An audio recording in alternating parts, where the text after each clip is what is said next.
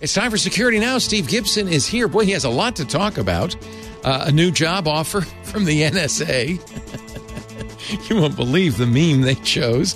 We'll also talk about Uber's CTO. He's been convicted of a heinous crime. You won't believe it when you hear it. And then he's going to talk about his discovery of a lovely little single-board computer I know many of you are going to want to buy. Plus, a look at source port randomization. It's a big show, and it's all ahead next on Security Now. Podcasts you love. From people you trust. This is Twit. This is Security Now with Steve Gibson, episode 892, recorded Tuesday, October 11th, 2022. Source port randomization. This episode of Security Now is brought to you by SecureWorks. Are you ready for inevitable cyber threats? SecureWorks detects evolving adversaries and defends against them with a combination of security analytics and threat intelligence directly from their own counter-threat unit. Visit secureworks.com/twit to get a free trial of Taegis Extended Detection and Response, also known as XDR. And by New Relic. Use the data platform made for the curious. Right now, you can get access to the whole New Relic platform and 100 gigabytes of data per month free forever. No credit card required. Sign up at newrelic.com/securitynow.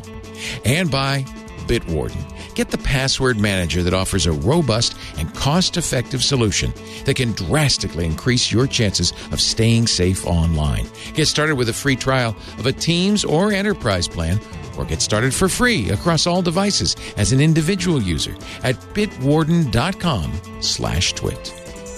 It's time for Security Now with this guy right here, Steve Gibson, the star of our show. Hello, Steve. Yo, Leo, I've silenced my phone so we won't be interrupted by no any yabba dabba doos? No yabba dabba doos. I'm looking forward to the day when I have to shut those off because they're so annoying. Every 5 seconds, another spin rate. Not there yet, but I'm working in that direction. I have some news on that front that I'll share later. So we're episode 892 for October 11th, and I titled this one Source Port Randomization, which is a subject we've spoken of often, but it came up again as a consequence of a mistake that the authors of the Linux kernel recently fell into. So I think that's going to be interesting. I know that we have a large Linux following among our listeners, the techie most of ours. So we're going to look at first a massive customer information leak which arose from a surprising source. Also, Meta notes that they did some analysis to discover where their users' credentials are being most harvested. And in a weird industry first, Uber's ex-CTO has been convicted of some interesting misbehavior. Oh, no kidding. Yeah. We talked about that when it happened, I think. When he got caught, anyway. Yes. And that was 2 years ago that the allegations were made, and that the indictment happened last week. So we have more and much more. The outcome of the trial, rather, he was found guilty. We'll talk about that. We've got much more cryptocurrency industry turmoil, which just nonstop. Oh my God, Leo! But I mean, it's like it's creative turmoil. It's like what? We also have a new appointee in the UK a month ago who has decided that she wants to drop the UK's use of the GDPR. Also, the NSA is looking for next summer interns. I'll provide information for our listeners who might be interested in signing up. IBM has learned that incident responders are feeling quite stressed out. And Microsoft continues to fumble their Exchange Server response to the most recent Exchange Server problems that we started talking about last week. As I mentioned, I've got news of SpinRite, and I'm going to share my discovery of a lovely little single-board computer, basically Steve's dream SBC.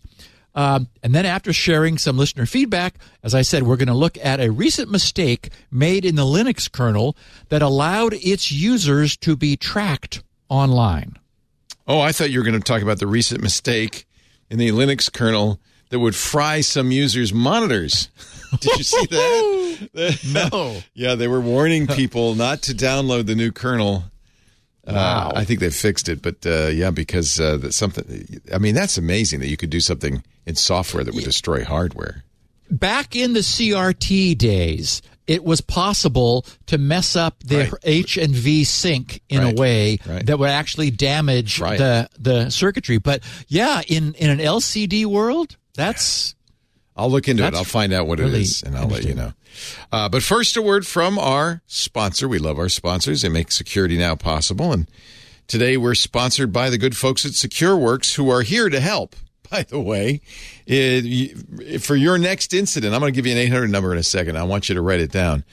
SecureWorks is a leader in cybersecurity. I know you know their name. Building solutions for security experts by security experts. SecureWorks offers superior threat detection and rapid incident response, all while making sure customers are never locked into a single vendor. This month, October, is Cybersecurity Awareness Month. Perfect. It's spooky season and Cybersecurity Awareness Month.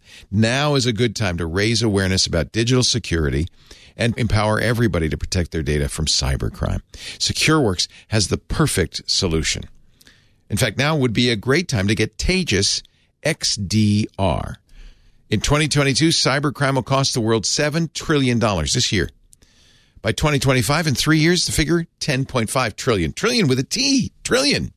In 2021, last year, ransomware totaled $20 billion in damages, and attacks occurred every 11 seconds that we know of. But by 2031, ransomware is projected to cost $265 billion every year and strike every 2 seconds. And honestly, I think that's an optimistic prediction. I think it's going to be far worse. So you need to make sure your organization is not the next victim with SecureWorks Taegis XDR. SecureWorks Taegis provides superior detection, identifying more than 470 billion security events every day, and then prioritizing the true positive alerts by, scrubbing out the alert noise and allowing organizations to focus on the real threats. And they're out there. In addition, Taegis offers unmatched response, automated response actions. That's important because they can eliminate threats before damage is ever done. They're that fast. With SecureWorks Taegis Managed XDR, you can easily leverage SecureWorks experts to respond and investigate threats on your behalf, which means you cut dwell times, decrease operational burden, reduce cost, and with 24/7 by 365 coverage, it doesn't matter whether you experience a Christmas Day security event or half your team's out sick. You can trust that SecureWorks has your back. Many companies right now are facing, in fact, a shortage of security talent. SecureWorks acts as an extension of your security team on day one, alleviating cybersecurity talent gaps, allowing you to customize the approach and the coverage level you need. And remember I said there's a number to call. If you've already found an intruder in your system, you do not have to worry. Write down this number, whether you're a customer or not, 1-800-BREACHED. 1-800-BREACHED. That number will connect you with the SecureWorks Emergency Incident Response Team. They're there 24/7, are there to help you, provide you with the assistance you need. They can respond to, they can even remediate a cyber incident or data breach on the spot. So remember that number, 1-800-BREACHED. At SecureWorks, you'll learn more about the ways today's threat environment is evolving and the risks it can present to your organization, including case studies. They've got reports from their very prestigious, very smart counter threat unit and more. Visit secureworks.com/twit. Get a free trial of Taegis XDR. XDR, I should tell you, stands for Extended Detection and Response, and that's what SecureWorks does. Secureworks.com/twit. SecureWorks. Defending every corner of cyberspace. Secureworks.com/twit. We thank them so much for their support and for the very important work they do, not just for their customers, but for all of us. Speaking of important work, Steve Gibson has the picture of the week. This just kind of cracked me up. For those who are not seeing the show notes or the video, what we have is a Tesla, clearly recognizable by everyone, that apparently doesn't have much faith in its ability to find the next charging station. And so I titled this DIY Hybrid. Strapped to the back of it in what looks like sort of a permanent installation, it's got a gas-powered electric generator and a bunch of gas cans. So I guess if the battery runs low, this thing being sort of a DIY hybrid, you just, cruise off to the side of the road, gas up the generator, plug your car into itself, into this little caboose that it's got, and charge her back up, and then you're ready to go again. So anyway, not specifically anything about security, but I just thought this was kind of humorous. So yeah, interesting. The first piece of our show was a tweet that came from our last week's topic source. Remember Jacopo Tediosi? He was one of the two Italian researchers who discovered the serious Akamai vulnerability. Anyway, he knew about the podcast, and he said, thanks at SGGRC for talking about my Akamai vulnerability on the Security Now podcast. And he gave a link to it at twit.tv. I saw that tweet. That was so cool. Yeah, it's very cool. And he said, the analysis and explanations you made were very accurate, ! So anyway, Jacobo, thank you for following up. He didn't call you out on mispronouncing his name, though. And I replied to him politely, thanked him for his tweet, and said, I hope I didn't mangle the pronunciation of your name too severely. So, right. He's probably used to it. Oh, goodness. So it turns out that there's a non-security breach way, like a means, for a user of a cryptocurrency exchange to have their name, their account balance, and all of their transactions exposed to the public. And that's if the currency exchange files for bankruptcy. Whoops. Something known as the Celsius Network cryptocurrency platform deliberately exposed the names and complete transaction histories of hundreds of thousands of its customers. Okay, now time out. As an aside, hundreds of thousands of its customers? Leo, what most mystifies me is how these random, also ran startups acquire hundreds of thousands of customers. What are people thinking? Who are these people?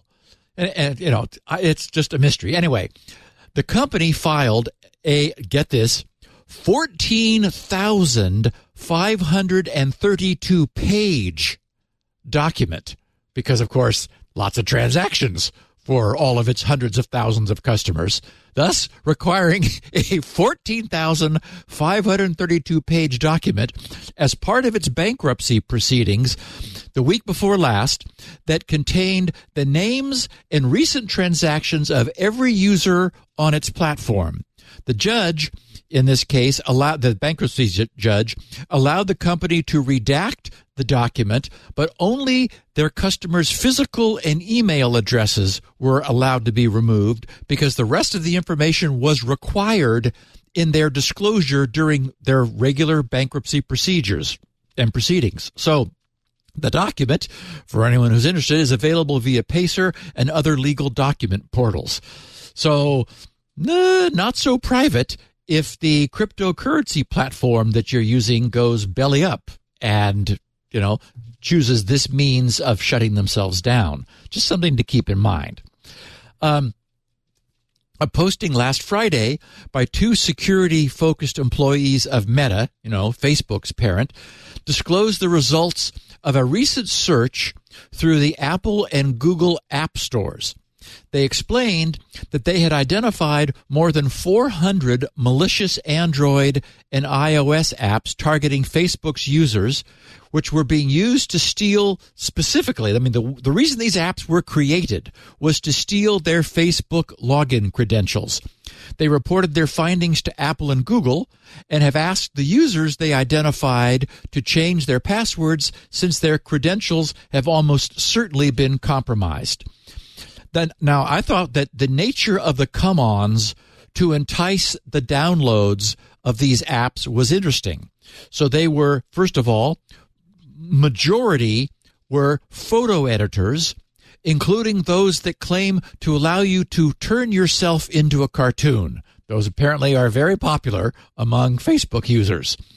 Also, we had VPNs claiming to boost browsing speed or grant access to blocked content or websites.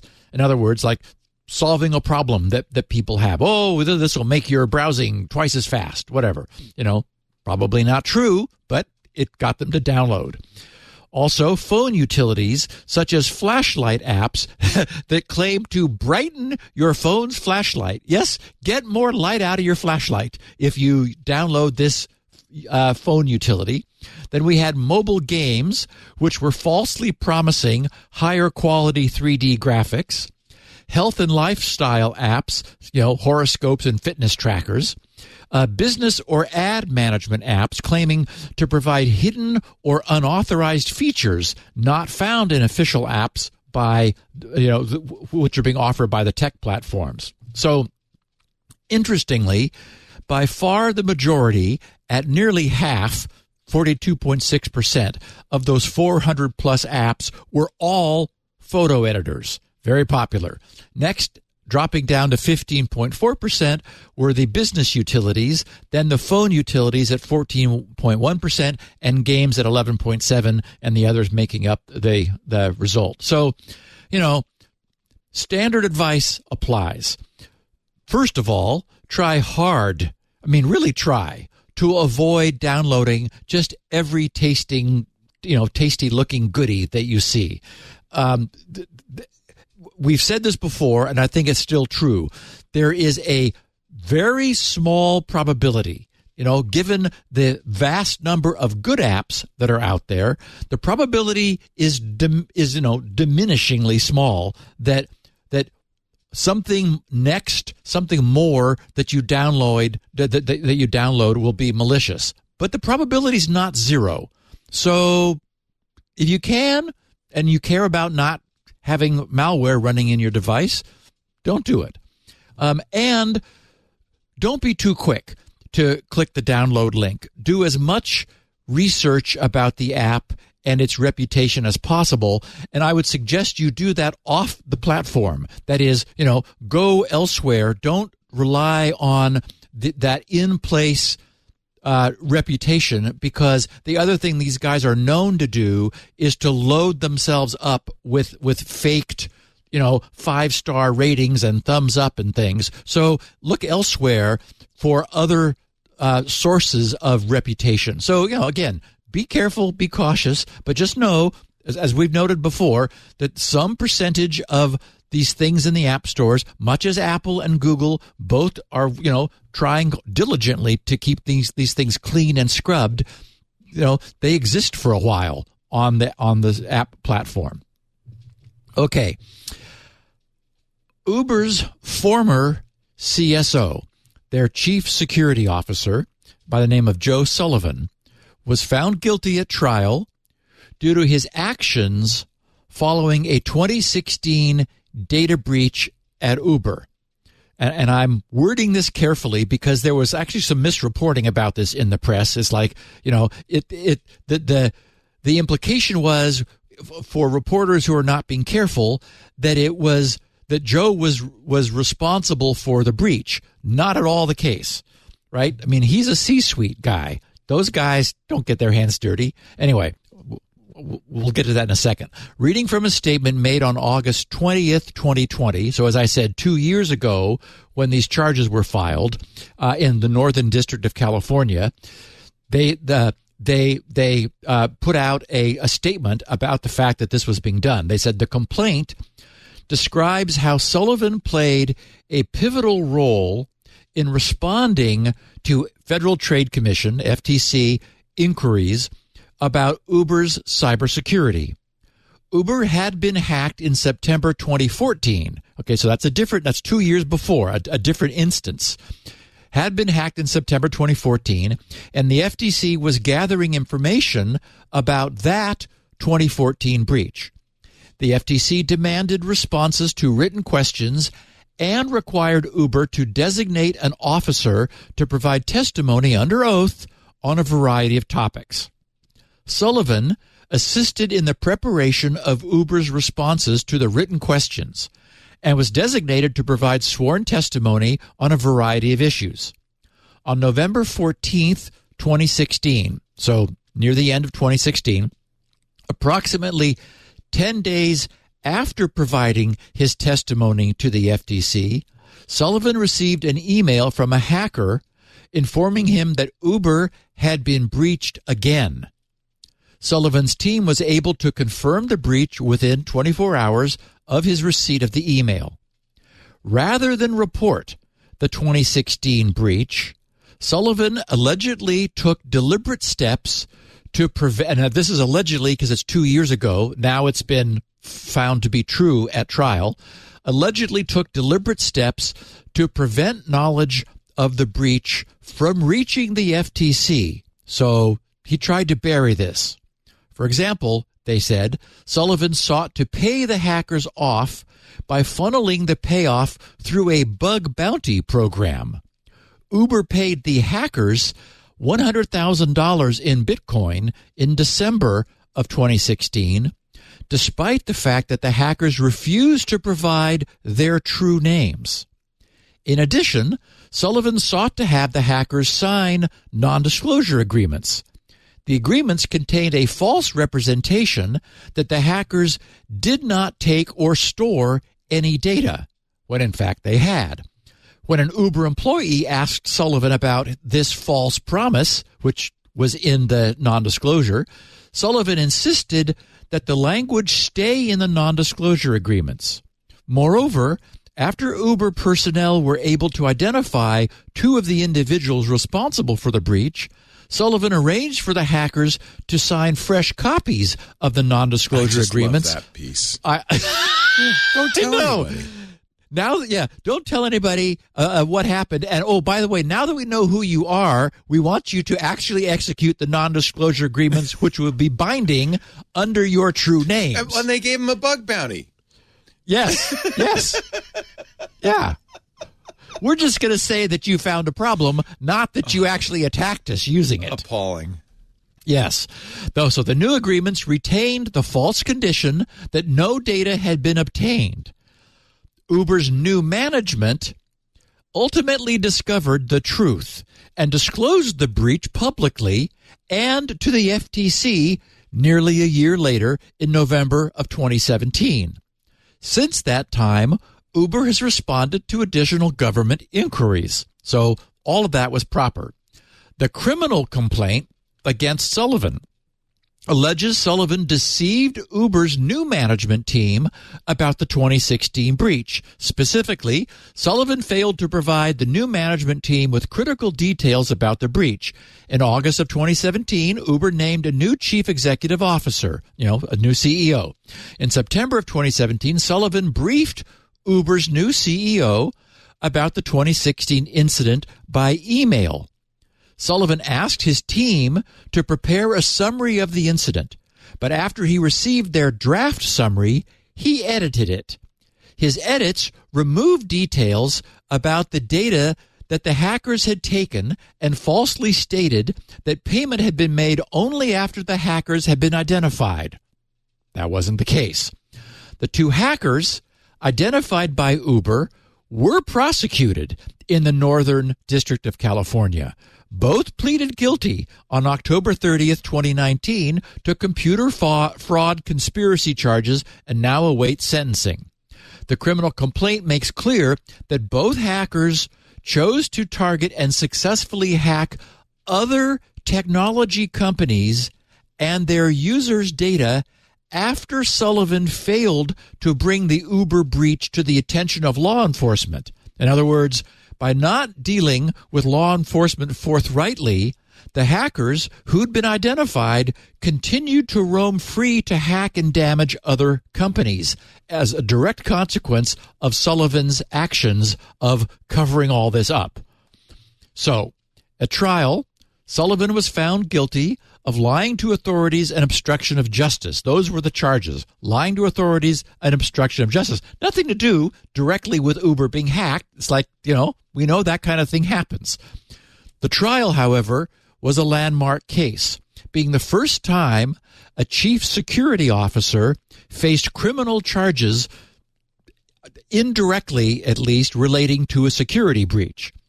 Though it was only, obviously indirectly about the breach itself. Joe's big mistake was his attempt to cover up and mislead investigators and ultimately landed him, as we know now, in some very hot water. Interestingly, Joe was once a prosecutor in the same office that had charged him. I didn't know that. Yeah. He should have known better. Well, I was thinking that maybe he thought he knew how to finesse the system, right? Yeah. Like having once worked there, he figured, hey, I know how to get around this. OMG. So he now faces up to 8 years in prison and up to $500,000 in fines, which will be determined at his upcoming sentencing hearing. What has never been made clear in the reporting that I've seen is why he did this. He was a C-level executive for a major corporation, Uber. Guys at that level aren't pulling wires and getting their hands dirty.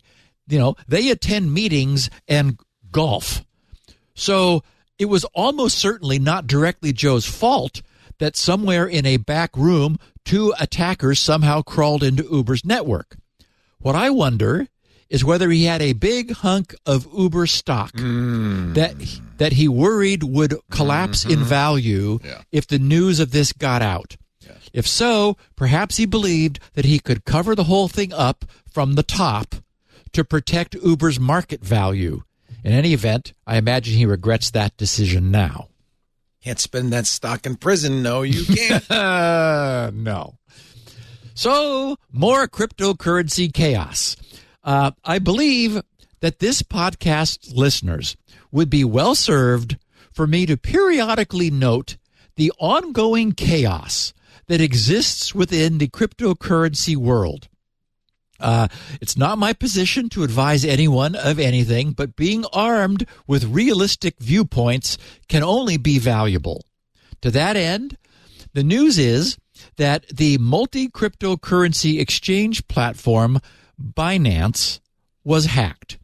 Binance has paused its Binance Smart Chain, BSC as they call it, blockchain bridge, after a threat actor used an exploit there to generate and steal 2 million Binance coins.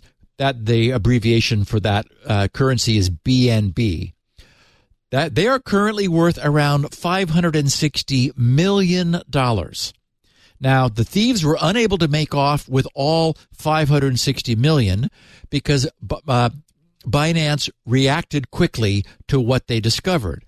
But the bad guys still absconded with 20% of the $560 million in illegitimately created funds. So $112 million worth of the Binance coins. So not bad for a day's work. We were talking about this on Sunday on Twit, and apparently the bridge software, which is what allows you to move crypto from one place to another, right, is a very common source of hacks. And this is the 4th or 5th massive hack of a crypto bridge of some kind in the last couple of years. It's a huge vulnerability.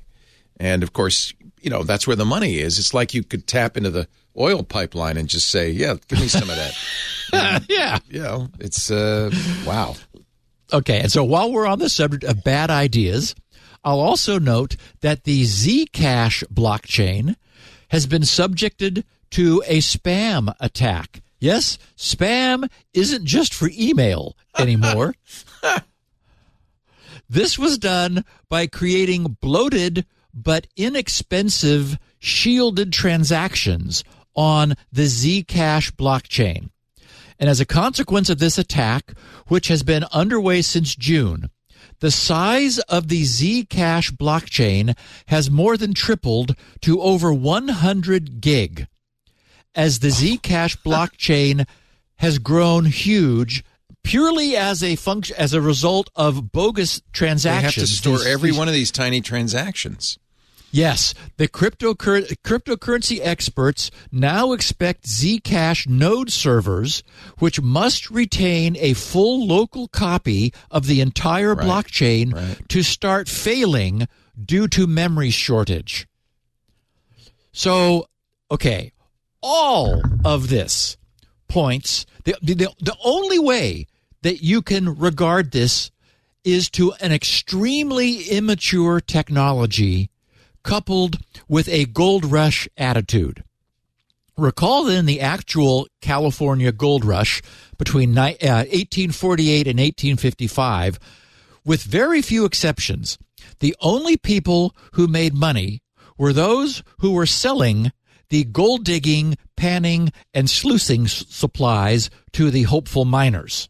You know, it wasn't those who were panning for gold. It was the people who sold them their pans. No, in fact, I saw just the other day at auction a pair of Levi's found in an old coal mine from the 1880s, sold for $76,000. So they're still making money. Still making money. And, you know, you can't get graphics cards anymore, right? Because all of the mining rigs have like sucked up all the GPUs now you everywhere. Can because there's no more money to be made because of proof of work, proof of stake. So now you can get a lot of highly used GPUs. They're flooding the market. I think this would be a good time to take a break, and then we're going to talk about the UK's plans to drop out of the GDPR. And actually, you know, I've in conjunction with NFTs, I've been saying this for a while. The companies that make money in NFTs are the people minting them. They're collecting they're collecting the gas fees. Well, Kevin made $50 million, his Proof Collective, and then he raised another $50 million because it's such a good. Leo, where is this money? Who are these people? Is there something? I sincerely hope that for the most part they're Bitcoin bros. They're crypto, millionaires and billionaires who are reinvesting. Like the Winkeldingies or the whoever they were Winkeldingies down in, And I pray it's them and not some poor working stiff who says, yeah, my stocks aren't doing so well. Maybe I'll get into this crypto thing. Oh. But unfortunately, because Robinhood and all these other, easy trading apps sell crypto now, I suspect that a lot of this is coming from people who can't afford the losses. And it's very sad, Of course, my stock market portfolio has tumbled even more. So maybe I should buy some Bitcoin, a little Doge. Who knows? Our show today brought to you by New Relic. I am, as you know, a big fan of developers. Engineers are smart. They're curious. They're first to try new technology. They actually want to know how things work and why they work. They're the ones that read the documentation. That's why so many engineers, some of my favorite people, turn to New Relic. Because New Relic gives you the information, the data you need to know about what you build. It shows what's happening in your software lifecycle and your entire software stack. One place, you don't have to look into a bunch of different tools and then kind of correlate them somehow, make the connections in your brain or manually. The tools you need, all in one place, a single pane of glass, as they say, so you can see exactly what's happening. You can pinpoint issues in your software stack down to the line of code. You know exactly what's going on, why there's a problem, and you can fix it quickly. That's why dev and ops teams at DoorDash and GitHub, Epic Games, more than 14,000 other companies use New Relic to debug and improve their software. When teams come together around data, real data, it lets you triage problems and be confident in decisions, reduce the time needed to implement resolutions because you're using data, not opinions. Use the data platform made for you. Made for the curious. Right now, you get access to the whole New Relic platform and 100 gigabytes of data per month, free forever. 100 gigabytes of data a month, the entire New Relic platform, all their tools, free forever. Sign up at newrelic.com/security now. newrelic.com/security now. I don't know why you wouldn't do this. Go right now. Get that free, I want to say trial. It's not free trial. Get that free service forever. No credit card required. New Relic, newrelic.com/security now. You know, I figured I was probably an old relic. So I just looked up the definition. It says an object surviving from an earlier time, especially one of historical or sentimental interest. And bingo. I think that works. Bingo. Yeah. I'm getting ready for I love the advent of coding competition in December. I'm getting ready for it. I'm trying to do it in Lisp. And I'm sitting there and wait, I thought you were going to do a new language. I was looking at Julia, but you convinced me. Julia. Anything that starts indexes arrays at one. Oh, no. I know. I really love Lisp. So I'm on day 7 of the first year, 2015, and I need to do bitwise operations. And I'm thinking, if I were Steve, this would be easy. He lives in the bits. But now I got integers, and I got to figure out. And actually, it's not a problem except when I get to the two's complement representation. I'm getting numbers going negative, and I've got to figure out a way to just ignore that. You wouldn't have to think about it. Yeah, of course there are an amazing number of really cool bitwise hacks. I know. In fact, I have a book that's almost entirely bitwise hacks. I was going to ask you this because I want to give it to you. Have you ever read Hacker's Delight? No. Okay, don't buy it. I am going to send it to you. It is the classic, and it is almost entirely like weird bitwise hacks.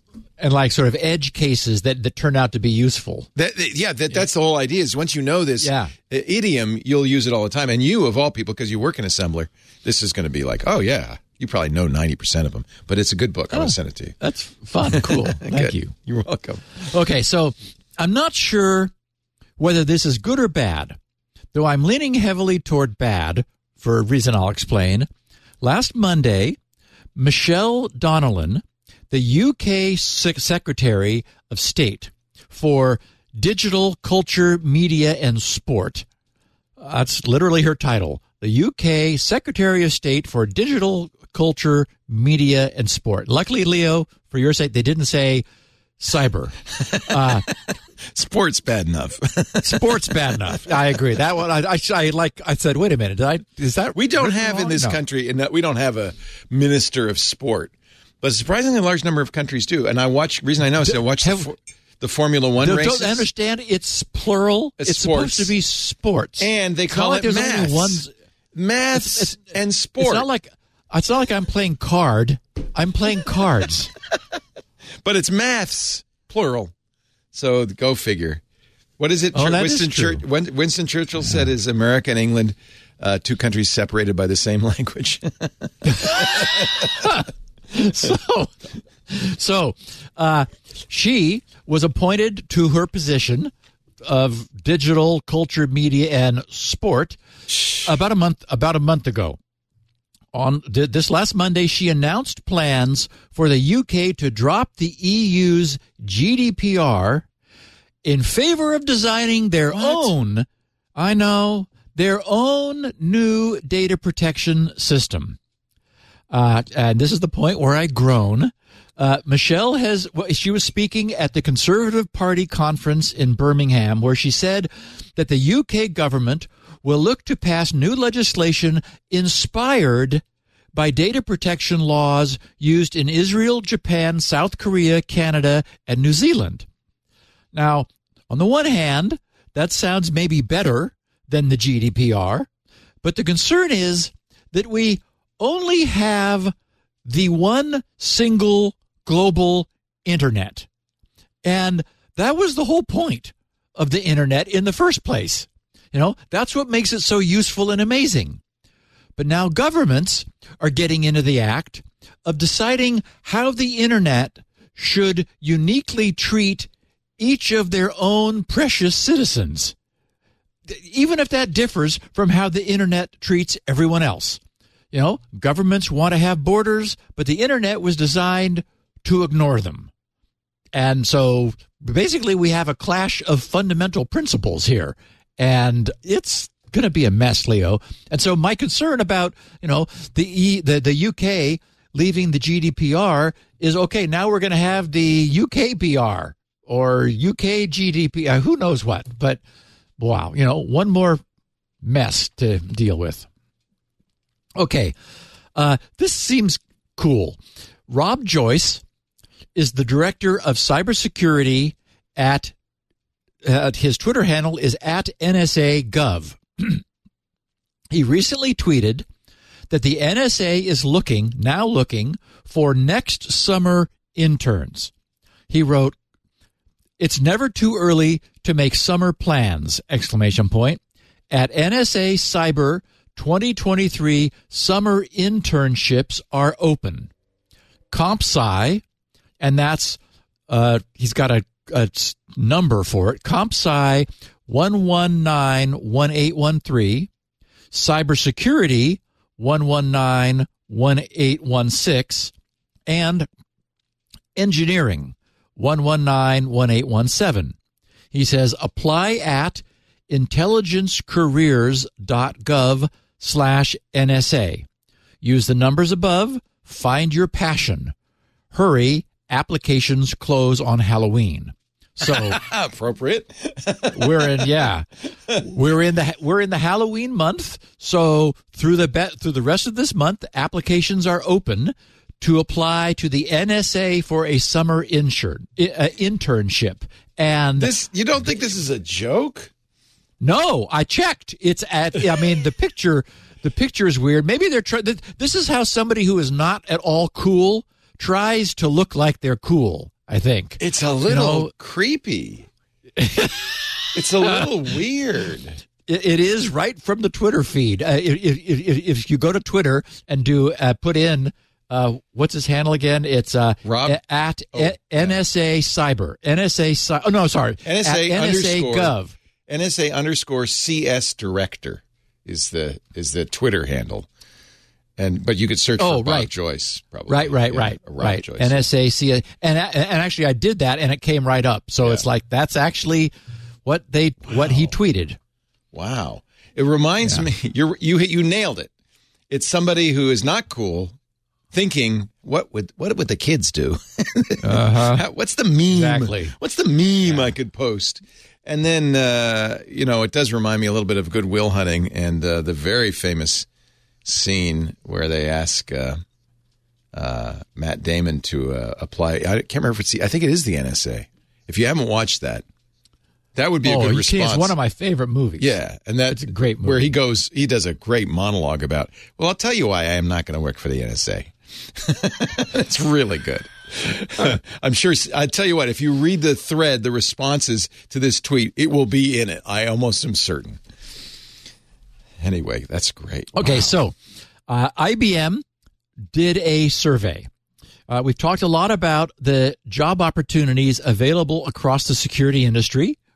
There are many. They are plentiful. And they show no sign of diminishing. I think, the stuff we talk about, the needs of the industries we describe are only growing greater. But they can be demanding, and it can interfere with other life priorities. IBM recently conducted a survey of 1,100 professional cyber incident responders. Here are the 7 takeaways from the survey.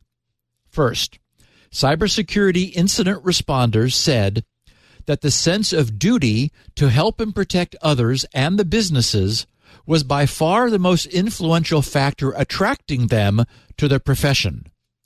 Continuous opportunity to learn and being rooted in problem solving followed as the most influential factors. So, people who want to help, that's cool.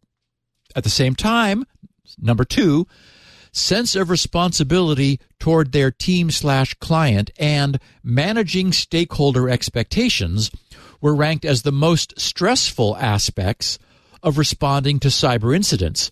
Around half of the 1,100 selected these among their top 3 stressors. So they were stressed by the sense of responsibility toward their team or client and managing stakeholder expectations, like solving the problem for their bosses. Third takeaway, according to 48% of responders, the average incident response engagement is 2 to 4 weeks. And nearly 30% say an incident response engagement lasts more than 4 weeks on average.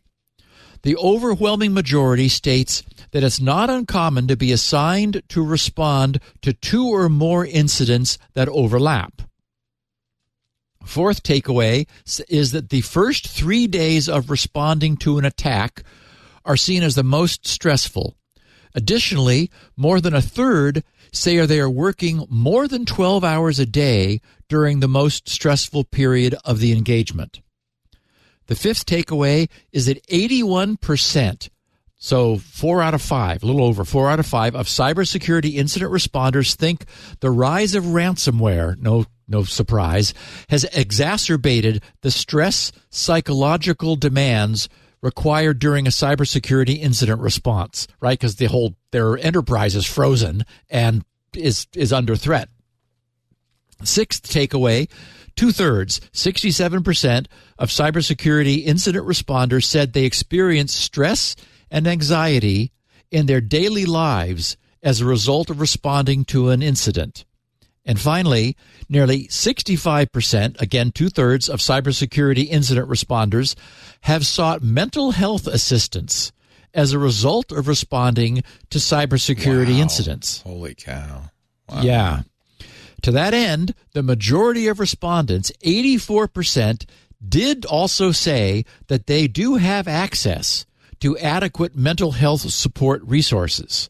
So there are, they're able to get help, but I mean, they're under tremendous pressure, probably not chronically, but acutely when something happens. So I think this suggests 2 things. First, cybersecurity incident response may not be for everyone. It's probably, think about your personality type. Do you like adrenaline? Are your adrenals in good shape and providing you with what you need? I think seriously, that should be a consideration. It must be high pressure. I mean, very intense when it happens. Probably a lot of times sitting around and then all of a sudden, boom. Yes. Yeah. Yes. Imagine something gets into your network and it's doing bad stuff and it's up to you. I mean, it's you, not anybody else. It's, and alarms are going off and people's computers are crashing and it's like, yeah, that's not when you want to slip the blood pressure cuff on your arm to, see how you're doing. The other thought I had was that, although you'll certainly want to be a salaried employee, if there's any way to work in bonuses to your contract for when the job does disrupt your life, that should be a consideration too. Being the only one left at work, working all night, while everyone else is home laughing and sleeping, is much easier if you know that your special contribution is being valued with some additional compensation. And if you have a significant other in your life, it can make it easier to explain to them, honey, I'm sorry, but I can't come home. So anyway, I thought that was interesting. It is, we've only talked about all the opportunities so far, and this survey of 1,100 people says, there's lots of opportunity, but it's not a cakewalk all the time if something nasty crawls into your enterprise that you're responsible for. It's probably a lot like being a first responder, a firefighter, an EMT, a police officer. It's, when things go haywire, they go, and you have to be there, and you probably need a certain kind of constitution, right? I think that's the case. Yeah, I think that's the case. There are certain pressure. Right, and I'm sure there are people who thrive on the idea of that much need being piled on them when their shoulders are able to handle the burden. Yeah, we right? have a you picture of that person here from the NSA director's tweet. Yeah. Mm-hmm. Oh, yeah. Okay, so speaking of being stressed out, something's going on over at Microsoft, and it's not good. The topic is the status of Microsoft's mitigations for that pair of zero-day Exchange server vulnerabilities we discussed last week. Those were the new pair discovered while being used in the wild, exploited in the wild, in the networks of clients of that Vietnamese cybersecurity firm GTSC. First, in updating myself for today's podcast, I checked to see whether patches for these two new bad problems were available. That would be the optimal answer, right? Get it fixed. But after at least a week and a half, and it turns out a lot more than that, as we'll see in a second, the answer to that is no.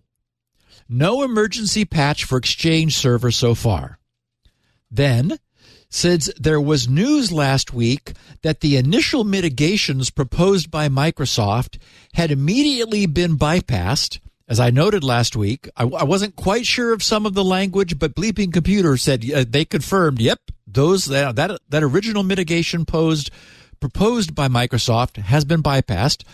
I went to see what Microsoft had done since then, and they really appear to be chasing their tail. They updated their guidance for scripts for IIS mitigation on October 4th, 5th, 6th, 7th, and 8th. Each time they're correcting typos or making small tweaks to the script, apparently trying to get it right.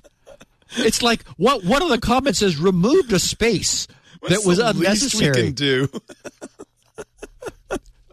That's so bad. Oh, God. So nothing about this response feels like the A-team has been brought in. And then we learn that Microsoft has been aware of this problem for much longer than was previously known. They were, in air quotes, investigating it after becoming aware of it back in August in their posting titled Analyzing Attacks Using the Exchange Vulnerabilities CVE 2022-41040 and 41082. Microsoft wrote, MSTIC, observed activity related to a single activity group in August 2022 that achieved initial access and compromised Exchange servers by chaining 2022-41040 and 2022-41082 in a small number of targeted attacks. This is in August. These attacks, they wrote, installed the Chopper web shell to facilitate hands-on keyboard access, which the attackers used to perform Active Directory reconnaissance and data exfiltration. Oh, so apparently nothing to worry about? It's like, what? In August. They said Microsoft observed these attacks in fewer than 10 organizations globally. MSTIC assesses with medium confidence that the single activity group is likely to be a state-sponsored organization. Then they said Microsoft researchers were investigating these attacks to determine if there was a new exploitation vector in Exchange involved. Okay, make that yes. When, they said, the Zero-Day Initiative, ZDI, disclosed CVE 2022-41040 and 2022-41082 to Microsoft Security Response Center, MSRC, in September of 2022. So, gee, look at that. Exchange server is being attacked. What's for lunch? Unbelievable. They were investigating. While attacks were underway, 10 organizations they had identified, and Now we're what?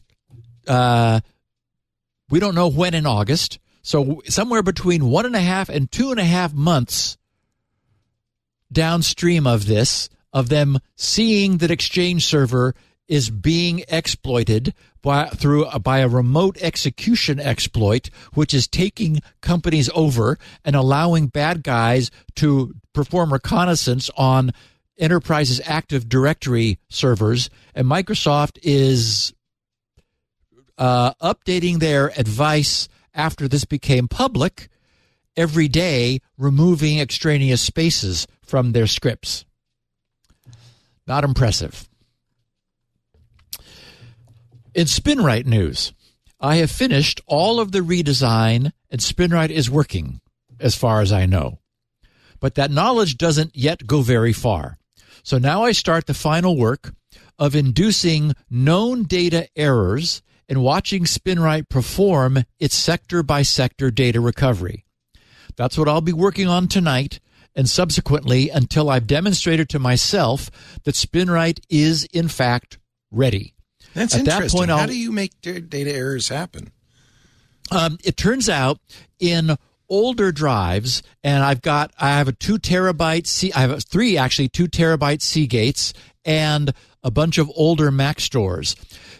You had the ability there was a command called read long where you told the drive, don't bother with error correction, just give me the raw data.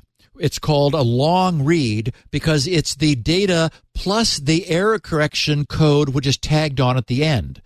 And the ability that facility is one of the ways that SpinRite is able to perform data recovery even on sectors that the drive says are not good.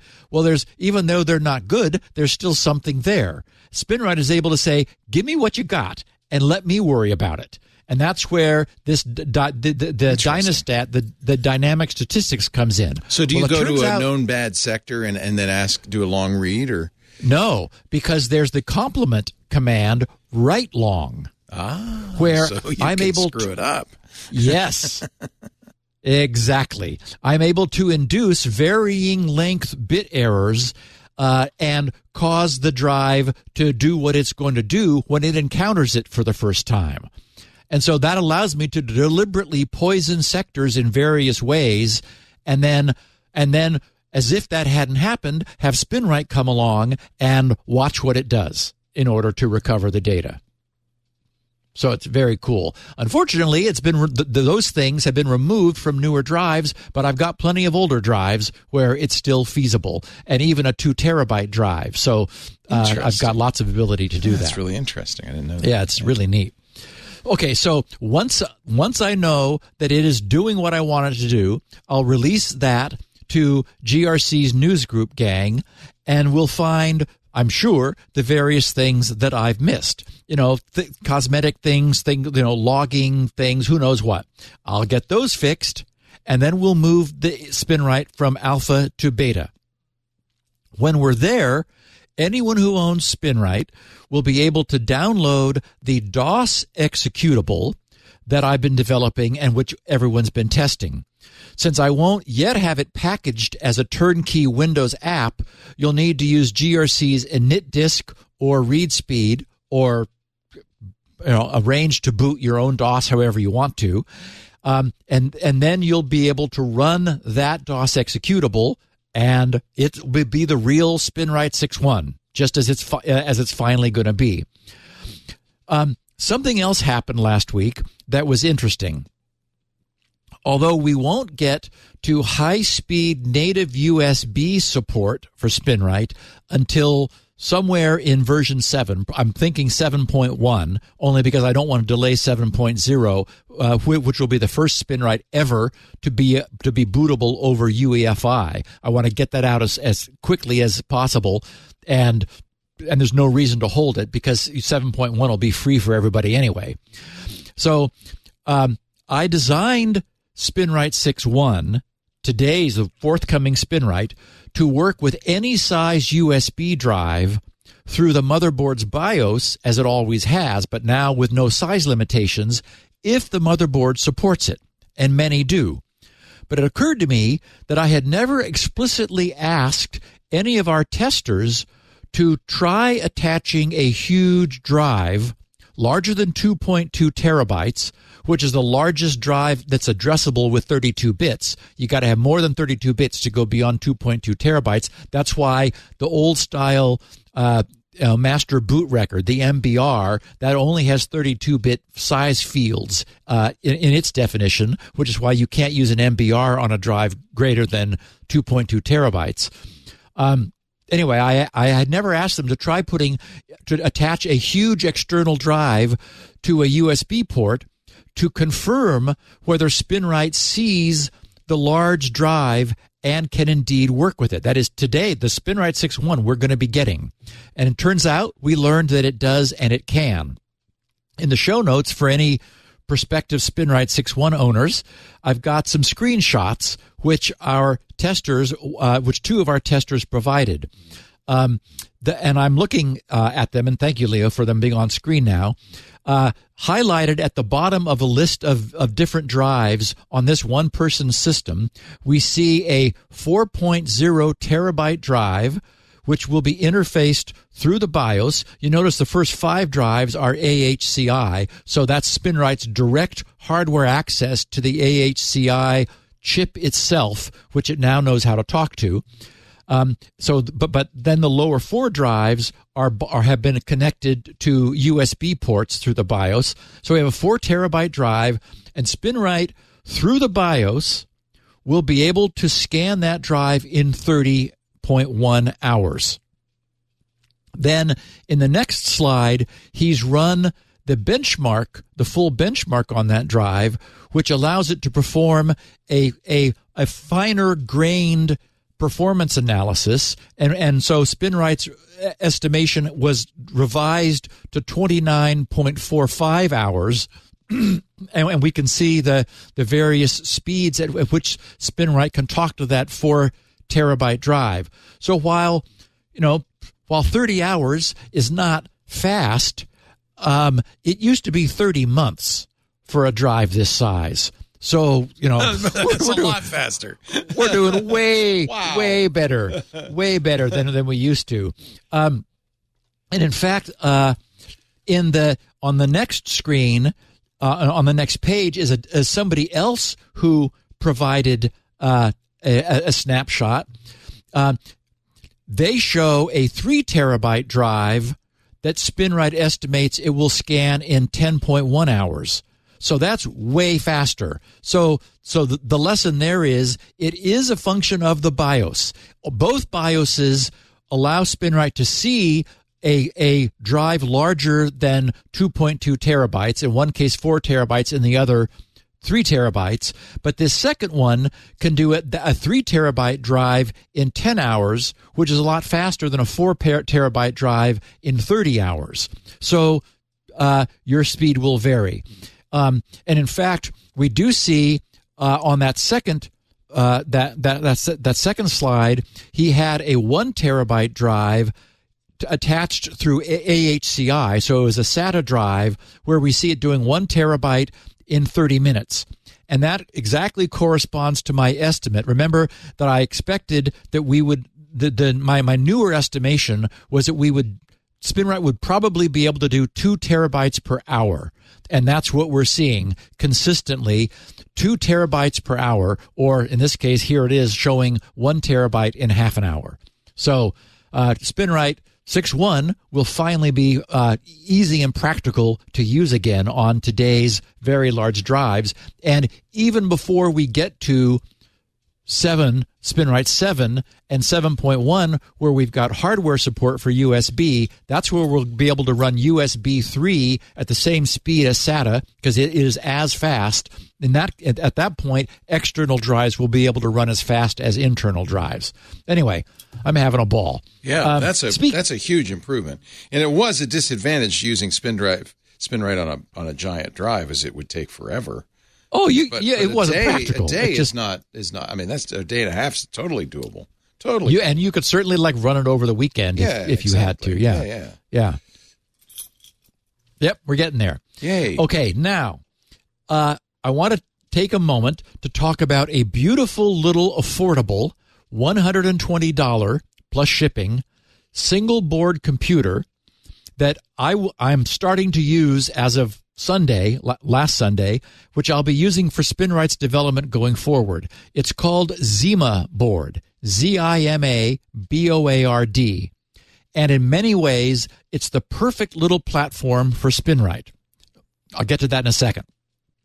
To get SpinRite to the point where it is today, which is its ability to talk directly to any and all PC hardware owned by every single one of our hundreds of SpinRite development testers, and I should note we currently have 367 registered testers in GRC's GitLab instance. So that's the population of people who have been testing SpinRite so far.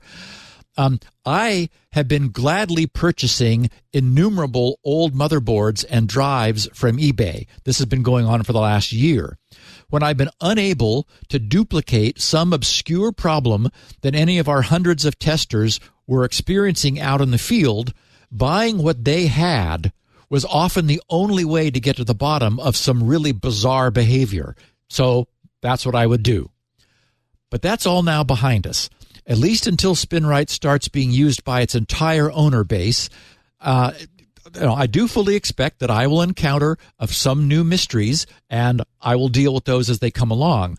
But that's the nature of bypassing the BIOS. Now that we're talking to the hardware, there's obscure hardware out there, but boy, I've seen a lot of it. I think it's clear that we've reached the 99.999% point. So it's time for the next stage. What I wanted going forward was a completely silent testing platform. And this little Zima board looks perfect for that. No more incessant whirring fan noise while I'm trying to focus. The Zima board is fanless, with a custom heat sink fin design and just the right number of ports and expandability. It started out on Kickstarter, where it was 4,905% overfunded. In other words, more than 49 times the number of project backers that they were hoping for. People went nuts over it, and it's now a going commercial concern. Through the years, the recurring question that we've been asked over and over is what GRC would recommend as a perfect PC platform for running SpinRite on a drive, in lieu of dedicating someone's main machine to that. And I found a few desktops, the ones I own, which won't work at all with SpinRite. So they're UEFI, I guess, and and it won't be until 7 that we're able to run there. So this is an answer to a question I've been meaning to ask you. This is great. If you want to run SpinRite, and you do it enough, it's worth spending $119 to get a little machine to do it. Yes, and many people also have inventories of drives, like drives that they've taken out of service, and so so this allows you to run SpinRite at absolute full-on speed without tying up any of your other resources, as you said, for $119. Do you put Windows on it, or you just run FreeDOS on it? So I will get there. Okay. Years ago, when I was writing the Tech Talk column for InfoWorld magazine, I stumbled upon a wonderful motherboard, the ultimate keyboard, an RLL controller, and MFM drives that worked perfectly under RLL encoding. So I conceived of something I called Steve's Dream Machine. It was a hit with my column's readers. A PC supplier, Northgate Computer Systems, took up the idea of purchasing and bundling all the components and offering them as Steve's Dream Machine. What I think I found here with this Zima board is Steve's Dream SBC, single board computer. It is 100% Intel chipset, with the exception of its dual gig network adapter, which is a Realtek 8168 chip. Now, it turns out that's perfect for my development needs since I have DOS network drivers for that chip. It has a pair of 6 gigabit SATA 3 connectors with a cable to provide power for one drive, but you can, for $4, you can get a dual power cable.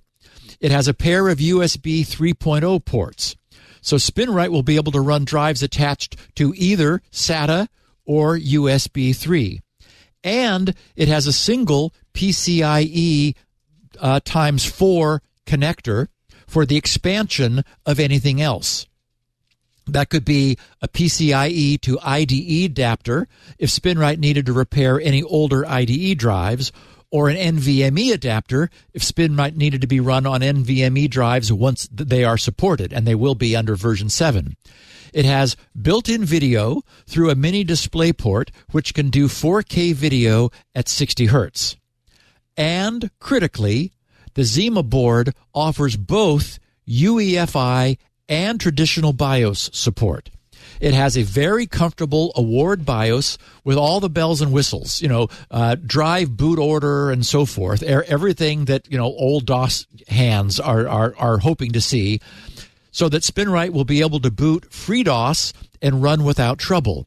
It could boot from an attached USB thumb drive, and I've done that, if you wanted to leave the Debian-derived Casa OS Linux that's shipped with the board in place. Or FreeDOS and SpinRite could be installed onto the board's built-in 16-gig eMMC drive. That's what I'll be doing. Either way, I'll be able to use the same platform for SpinRite's future development under UEFI, so it's perfect for both now and for what's next. There are 3 Zima board models, which vary in speed and size, but the smallest of the 3 is what I purchased because it's enough for doing stuff with DOS. I have 2 of them now, one for each of my locations. As I mentioned, the smallest of the 3 contains a 16-gig eMMC drive, which is preloaded with a Debian Linux variant, which they call Casa OS. The board is broadly compatible, able to run any Intel OS, Linux, Windows, pfSense, OpenWRT, NAS software, and anything else. And they sort of have it targeted at your own cloud or multi-drive NASs and so forth. If you go to zimaboard.com, if you click on the Order Now button on the home page, and then again on the page that comes up, you'll get to the place where you set the quantity and the model number you want. If you scroll down that third page to the bottom, you'll find a buy one, get one free offer that explain.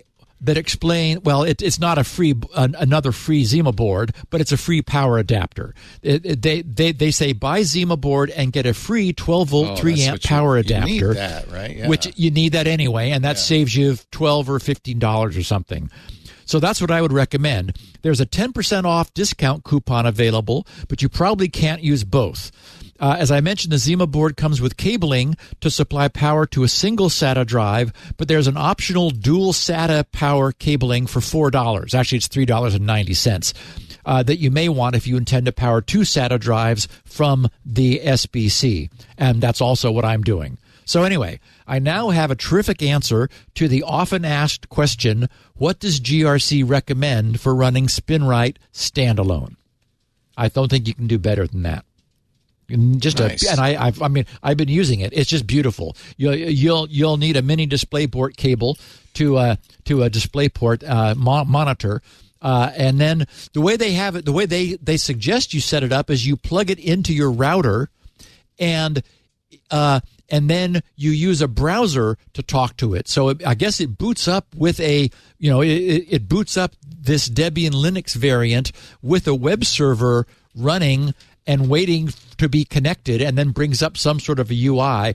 I didn't do any of that. I just blew it off and used fdisk to zero the partition and made a bootable DOS, because that's what I'll be using. But there is much more for anybody who's interested. So it's just it's a beautiful solution for SpinRite and other things that I thought our listeners would find interesting.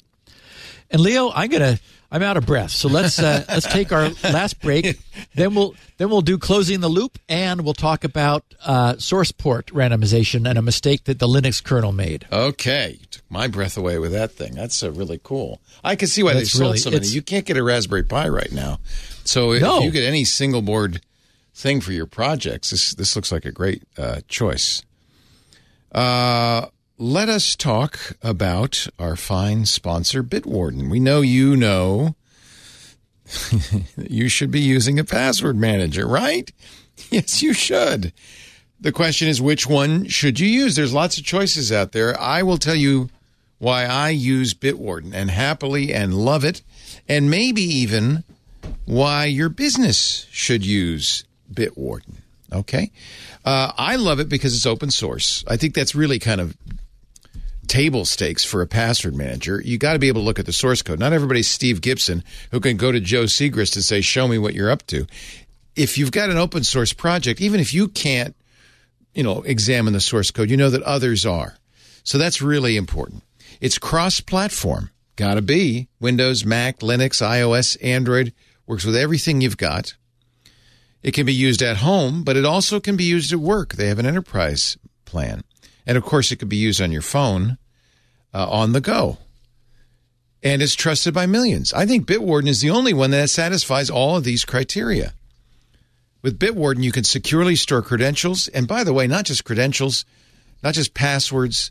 I put serial numbers in there, social security numbers, images of my driver's license and my passport, anything that I want to keep at all times on my device, but I don't want to be available to any Tom, Dick, or Harry. That's when I put it in Bitwarden. October is Cybersecurity Awareness Month. I think we've mentioned that before. Bitwarden would like to remind everyone that in the interest of protecting yourself and the internet, you should use strong passwords. Ideally, passwords so strong, so random that you could never remember them in a million years. Bitwarden generates those for you. Random, absolutely lengthy, as long as you want, passwords that are a completely random combination of numbers, upper and lowercase letters, punctuation. Of course, you can, I hate to say it, there's still some sites that say, it can't be more than 8 characters. And you can narrow it down if you need to. But, use the max you can on any site. It also is important, I think we all agree, to enable multi-factor authentication on everything that will let it. I still get calls every week from somebody whose Facebook or Instagram or Twitter has been hacked to see, why aren't you using two-factor? And most importantly, use it on Bitwarden, right? use two-factor, preferably not SMS messaging, but a time-based one-time password system like Google's Authenticator or Microsoft Authenticator, so that, or Authy, so that you've got it doubly locked down. So you got to keep your software up to date. We talk about that all the time. You want to make sure you have trained your staff and your brain to recognize phishing attempts. Every one of us, however, no matter how sophisticated, from time to time goes, oh, yeah, I'll click. Oh, hold on. That's okay as long as you do that. Oh, hold on. Because if you click it, then you're in trouble. Weak or stolen passwords are actually the majority of successful hacking attempts. So use strong, unique passwords for every account. That protects you. That protects your business. And Bitwarden will do this all for you. It will not fill. We were talking last week about how a password manager will save you from phishing attacks because it will not auto-fill on sites that look the same but aren't the same. Enabling two-step logins on Bitwarden improves the security of your password vault with options like verification through email or an authenticator app available for all accounts, or, as I do, and I have it right here I have it hanging around my neck, I use a FIDO2 or a YubiKey. This is a YubiKey. And by the way, premium subscriptions, use this. This is what I use for Bitwarden. It's one of the reasons I pay $10 a year. One, because I want to support Bitwarden, but two, because I want to use my YubiKey. So it's not, you can't get into my Bitwarden vault without this YubiKey, and it's hanging around my neck, so good luck. Premium subscribers also can have Bitwarden generate TOTP authentication codes for your account, adding strength to your passwords. So you can also do that right within Bitwarden. Bitwarden supports security for all with full-featured free accounts, free for everyone, every time, everywhere, forever. That's really important. They're never going to pull back on that. I asked them, because, another very well-known password manager backed off on its free accounts, and it really peeved people. I said, are you going to ever, could that? They said, no, because we're open source, that's our business model, free. We couldn't stop it if we wanted to. People just fork it and go on. So free is important to Bitwarden's business model because they want to get you into the Bitwarden ecosystem, because I'll tell you why. Your business can use Bitwarden, and it always starts with that free personal account. Let's say I wanted to add Bitwarden to my office. I say, everybody, get your free Bitwarden account. Okay, now you've got your personal account. Now, join the organization account. So you get the best of both worlds. You get the personal password protection, completely separate, but you get your business password protection. And by the way, Bitwarden for Business is so great. You get Bitwarden Send, which is a fully encrypted method to transmit sensitive information, whether text or files. How many times do people email stuff like tax records? It should not be emailed. It will generate unique and secure passwords for every site, enterprise-grade security, GDPR compliant, CCPA, HIPAA, SOC 2 compliant. They recently added even more enterprise capability by adding SCIM support. That's good for provisioning and managing your users. So let me talk about the enterprise plans. There's a Teams organization option. That's just $3 a month per user. Bigger company, you would want to use the enterprise option. The enterprise organization plan, $5 a month per user. These add the ability to securely share data with coworkers across departments, the entire company. Here's the contract, and it's secure. It's private. It's protected. Individuals, of course, that basic free account, use it forever. Unlimited number of passwords across every platform. Worth upgrading the premium account, less than $1 a month. I just do it to support them. There's also, if you want your whole family to use it, $3.33 a month. That's all it costs. You get up to 6 users, all the premium features. Look, I know if you listen to Security Now, you're using a password manager. If you're not, or more importantly, if family and friends are not, please tell them about Bitwarden, the only open source cross-platform password manager that you can use at home, on the go, at work, that's trusted by millions of individuals, teams, and organizations worldwide. It's free forever for the basic account. If you want to try the Teams or Enterprise plan, they have a free trial. Just go to bitwarden.com/twit. I love it. It works great, works better than anything else I've ever used. I've used them all, by the way. I have accounts with almost every password manager, including the open source and the free ones and all that stuff. And this is the one I always come back to because it works great everywhere. Bitwarden.com/twit. I trust Bitwarden. They're the best. Bitwarden.com/twit. Free forever for individuals. Although, kind of $10 a year. Because it's just nice to support them. They're doing good work. And I didn't even mention the new thing where you can have the auto-generate a username. And they work with Fastmail, by the way, as well as some other providers to generate a unique email account that is just for that particular account. Another great way to do security. All right. Back to you, Steve. I want to hear all about random address access. Yes. Got some feedback to share first. Oh, okay. One of our listeners, Zendo Deb, said something that I thought was brilliant. He said, at SGGRC, RE CAPTCHA discussion from Security Now 891, that was last week. Yeah. He said, I've wondered if using Firefox makes it worse, since Firefox is now stovepiping cookies, especially third-party cookies. So when you show up at a new site, Google can't find a cookie. Oh. And that is brilliant. That's what's going on. Exactly. Yeah. Exactly. There's no question. That's why we Firefox users are saying, hey, why am I having to click on chickens constantly or fuzzy bears or whatever it is? It is a consequence of the fact that Google is highly ranking the presence of their own cookie as one of the signals that they're using. And when you go to a site that you haven't been to before, there's no Google cookie there, thanks to the per-site stovepiping that Firefox is now doing. So very, very clever observation. Thank you, Zendo. Robin R. said, "Hi, Steve. With all these buffer overflow and use after free issues, I've seen talk of getting development to switch to Rust. My question to you is, what kind of concerns or defensive techniques do you do when developing an assembly? Is it the fact that you are so low level you are forced to be aware of everything and thus don't fall into the same traps? Additionally, would you change anything with a piece of software that you knew would be always on and be available on the internet?" So, and I thought about this for a while. So first of all, I do have a piece of software which is always on and available on the internet, and that's GRC's server. It is laced with a lot of my project code that, shields up itself. Probably the most complex asynchronous thing I've written, which is always online, is the DNS cacheability or spoofability test. That thing has all kinds of asynchronous queries off to individual servers as it discovers them. Lots of things happening dynamically.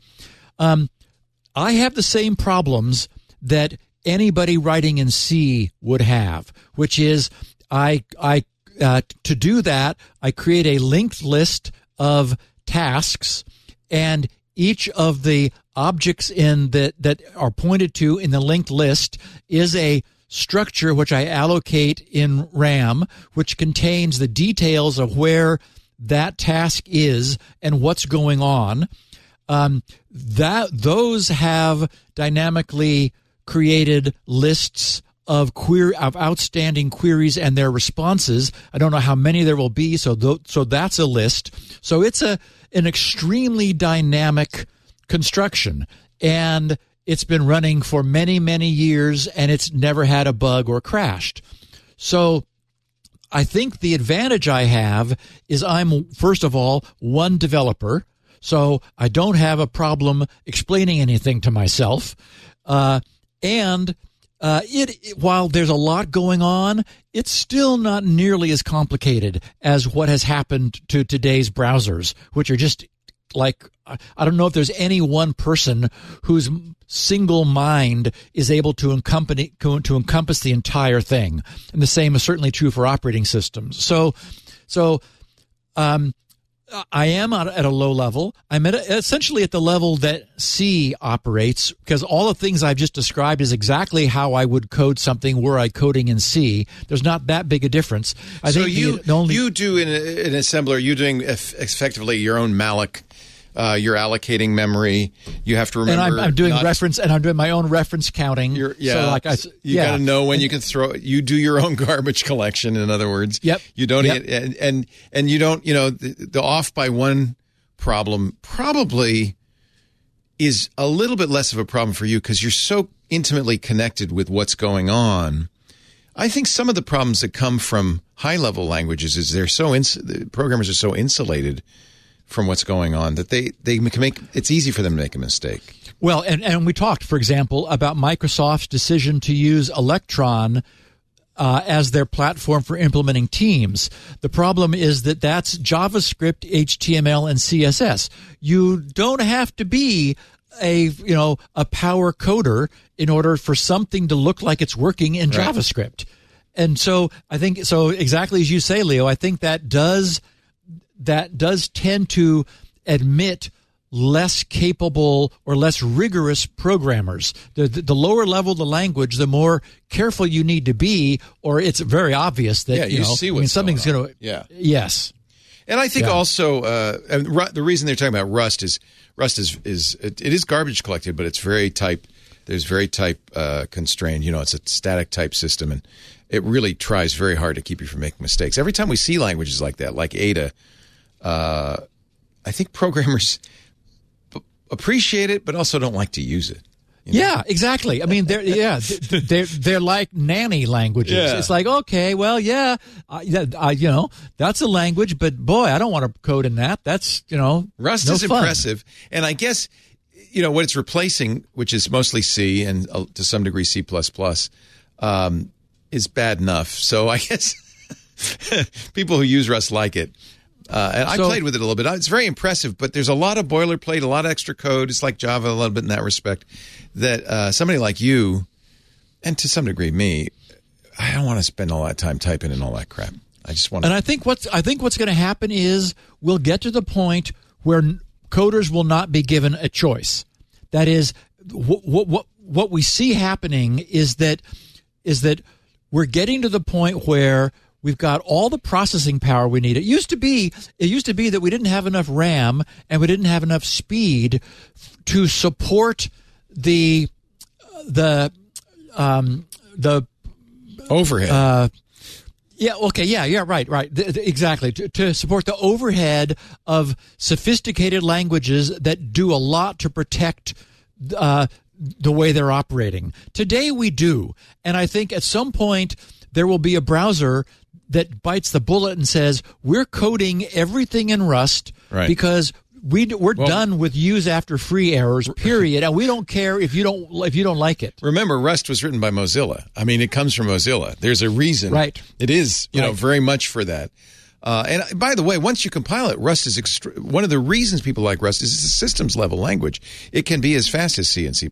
So once you compile it, it's very efficient. Think of the upside, Leo. If you get paid by the line of code. Rust is. I'm thrilled that Rust is now in the Linux kernel. That is a good thing for everybody who uses Linux. I completely agree. I think that's neat. And the issue is really libraries and support, and a lot of that's being handled now. So that's good.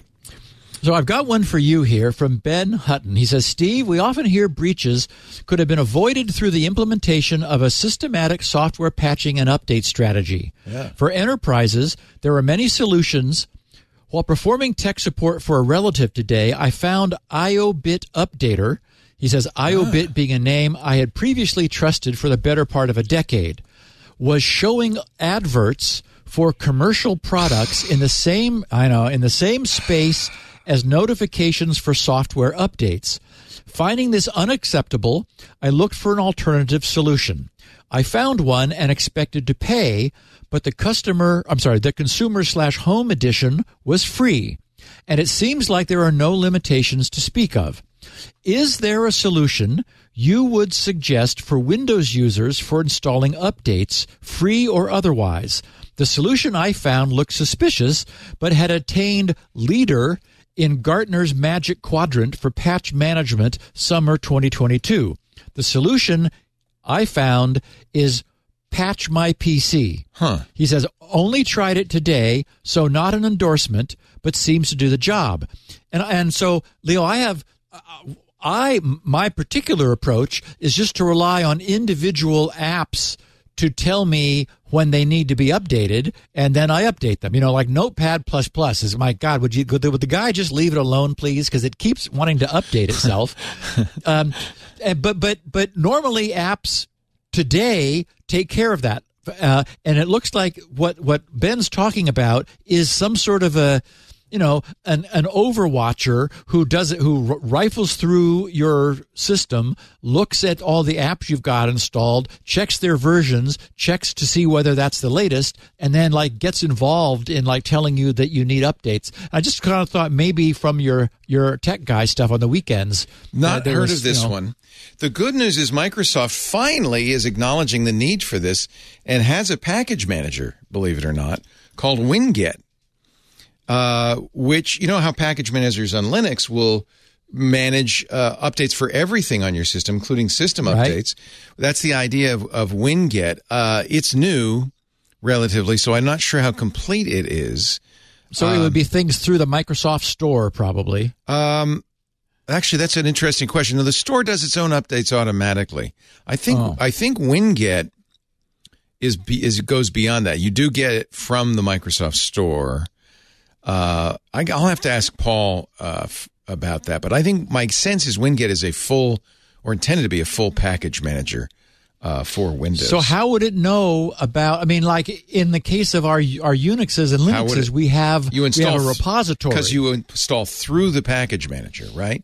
So the package manager, as you install stuff, makes a database of installed stuff, and then when you do an apt-get update or whatever, it will look at that database, see what's been installed, check for new versions. It does that in the repositories, exactly.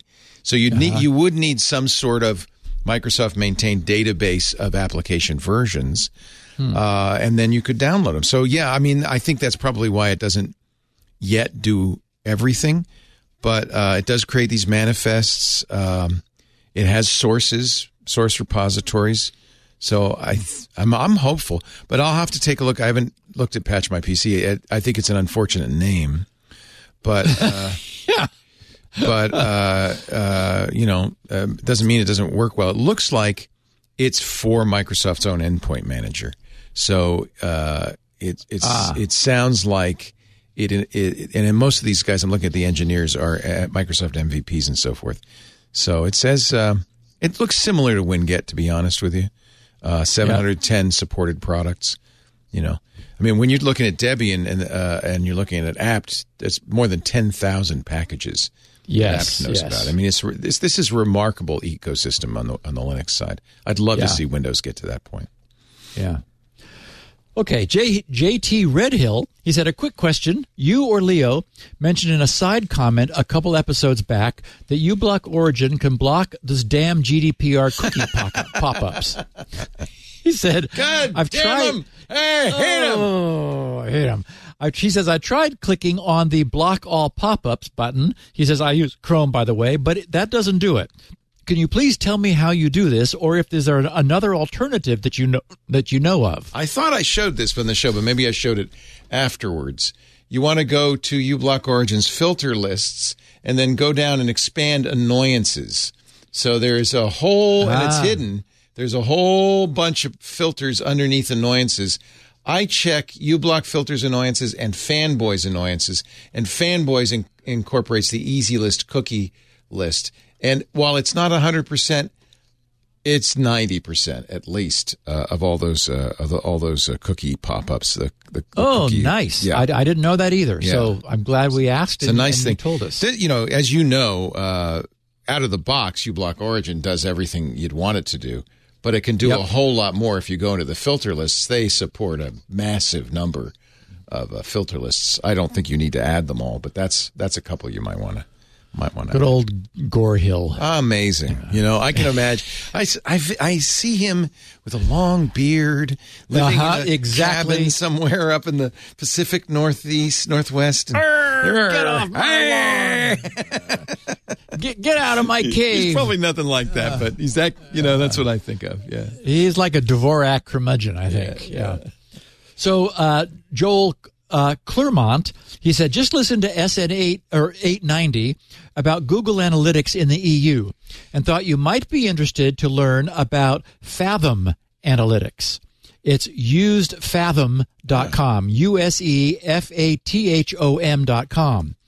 They are designed from the ground up around privacy and designed their infrastructure to comply with GDPR, including an option to have your data never leave the EU. I love this. I wanted to use this. Yep. He says, I have switched all my sites over to it a year ago and love it. And then I have a link to his blog, which is really good, and I recommend it to our listeners, titled Why I Switched to Phantom Analytics. It turns out it does it does a better job with less of the random cruft that Analytics. He said that Analytics had all kinds of crap that he didn't need, right. But what this one does, it does better than Google Analytics was doing in his opinion. So we have something that will give our sites analytics and be privacy respecting of our users. I will try to convince our team to use it. We still use GA. I'm sorry to say. Have them take a look at it. Yeah. So Blaine Trammell said, "Have you you talked about the safety of public Wi-Fi, but that article only talked about browser traffic. So if you're only using a web browser, then yes, most likely safe. But if you're using apps that communicate unencrypted for their work, and apps on mobile devices might be making non-TLS requests, so I would say still not safe without a VPN." He says, have to remember someone in China could hack the Wi-Fi router in San Francisco and capture the traffic. You do not need to travel and be local. So anyway, I thought that was worth noting, that he's absolutely right. I was thinking entirely of everything being done through the browser with the fact that the world has switched to HTTPS. But it certainly is the case that you could have an app. I mean, I hope you wouldn't, but you could have an app that just says, nobody's probably looking and does its thing, whatever it might be, in the clear. So anyway, Blaine, thank you. That is certainly a good point. Bob Karen said, hi, Steve. In ref to SN891 last week, as an IT consultant, and I guess he says, I am an IT consultant, and I never use public Wi-Fi. Not so much from fear of hacking from someone else on the same Wi-Fi, but from the provider of the Wi-Fi itself. An IT person who runs it could set up a proxy or man in the middle much easier and scrape all data through it. I always tell my clients, turn the hotspot on your phone on and use that for your laptop if needed. I feel there's much less chance of Verizon trying to steal my traffic than some local coffee shop IT guy or even a big airport. Unlimited data is very common now on cell plans anyway. Thanks for the great show for all these years, Bob.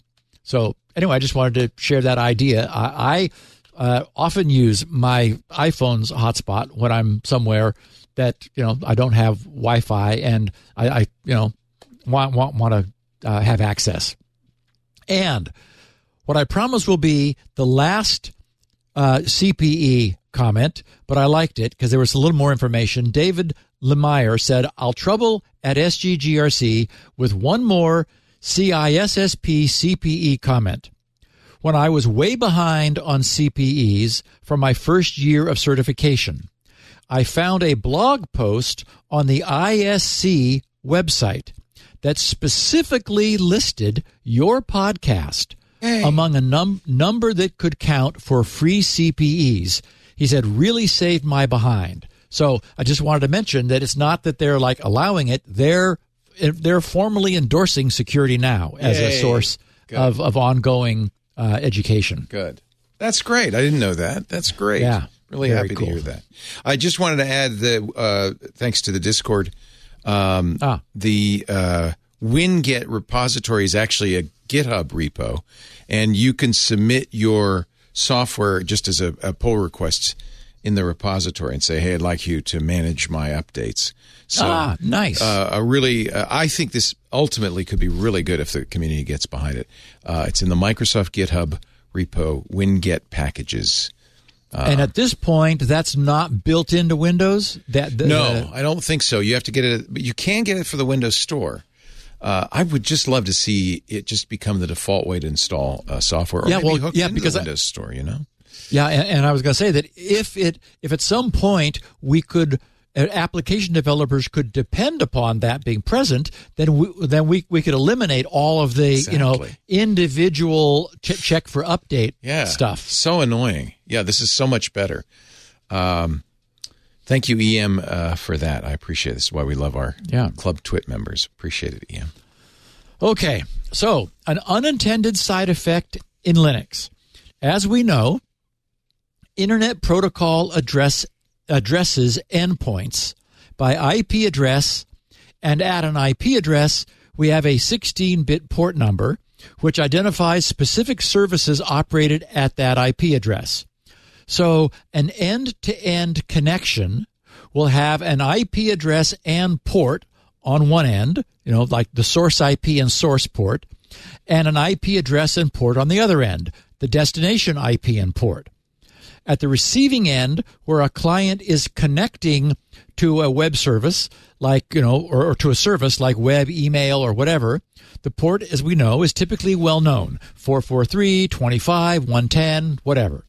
And on the client's connection initiating end, it has long been the case that when a client asks its operating system for a new outbound connection, the OS's TCP/IP network stack simply moves linearly upward starting above the reserved service port range at port 1025, sometimes 1024, and incrementing and incrementing numbers until some upper limit, perhaps all the way up to 65535, is wrapped before wrapping around. So traditionally, the way all TCP/IP network stacks worked, when client applications asked to initiate a new outbound connection, the stack would simply initiate the next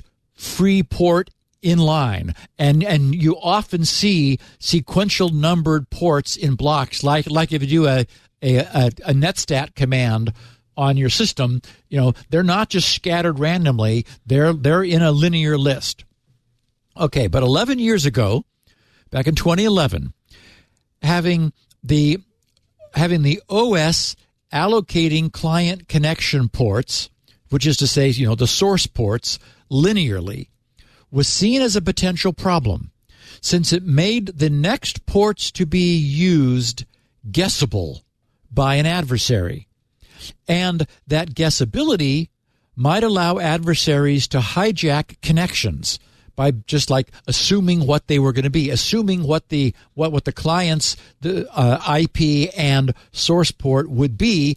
That's the only way you designate an endpoint. So if a bad guy injected traffic, sent traffic toward the destination, there's no way to differentiate it from the traffic coming from the legitimate source.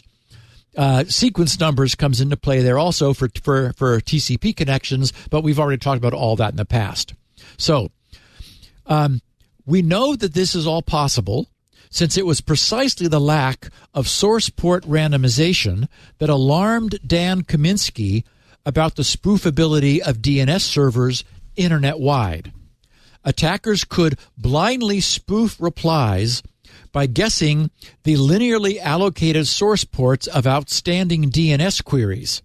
So, in response to this perceived threat, RFC 6056 was published by the IETF, titled Recommendations for Transport Protocol Port Randomization.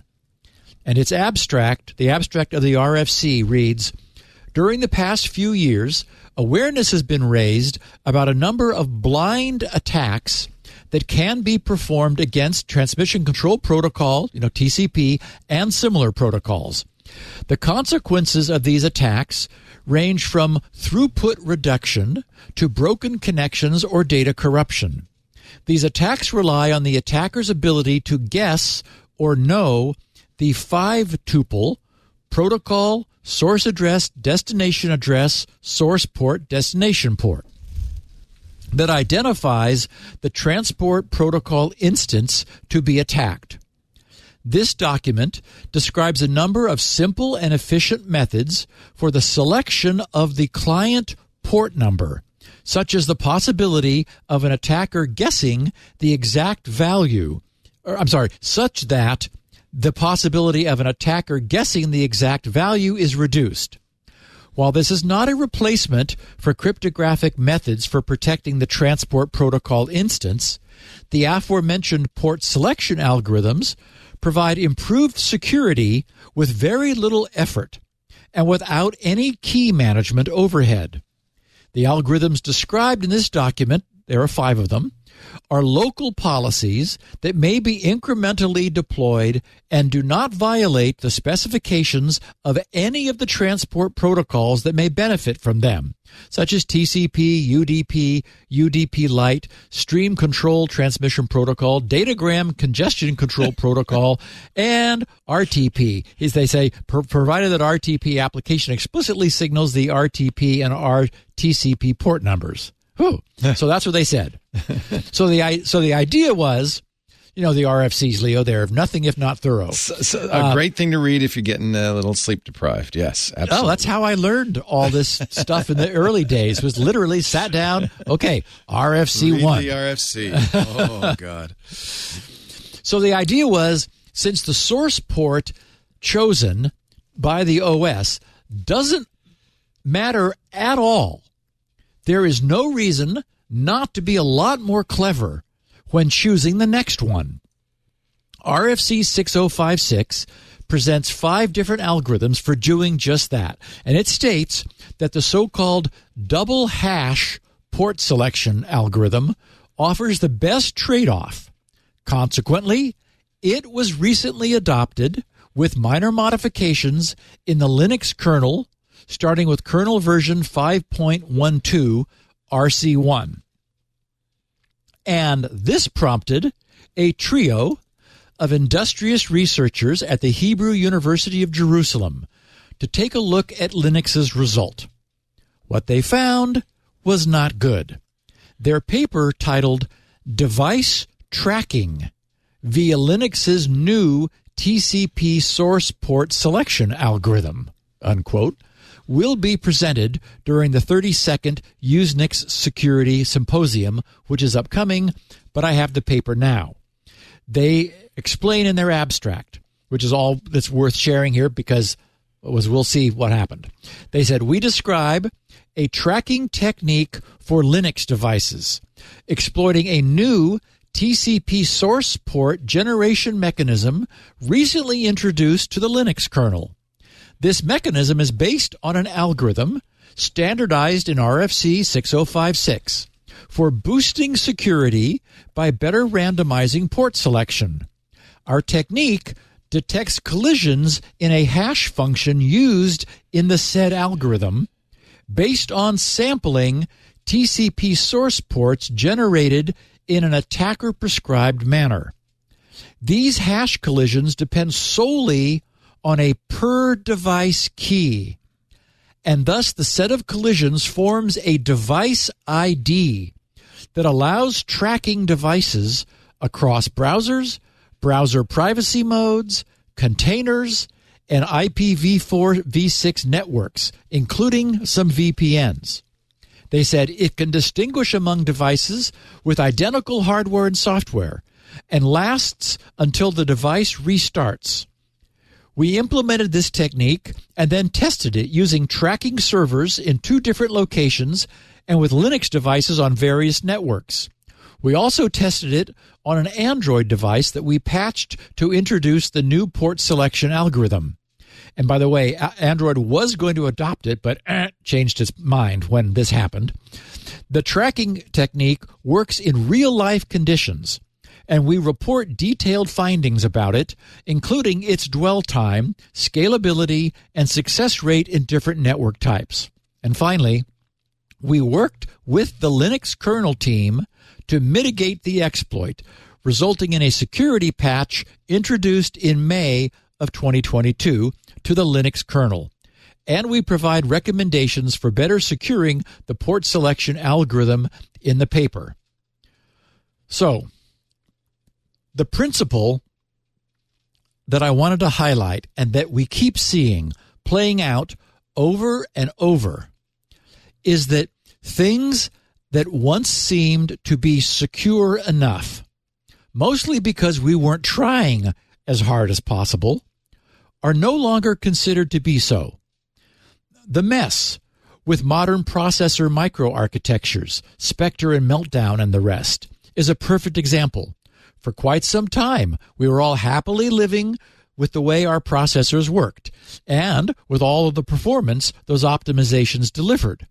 But that all ended overnight when some very clever academic researchers started looking much more closely.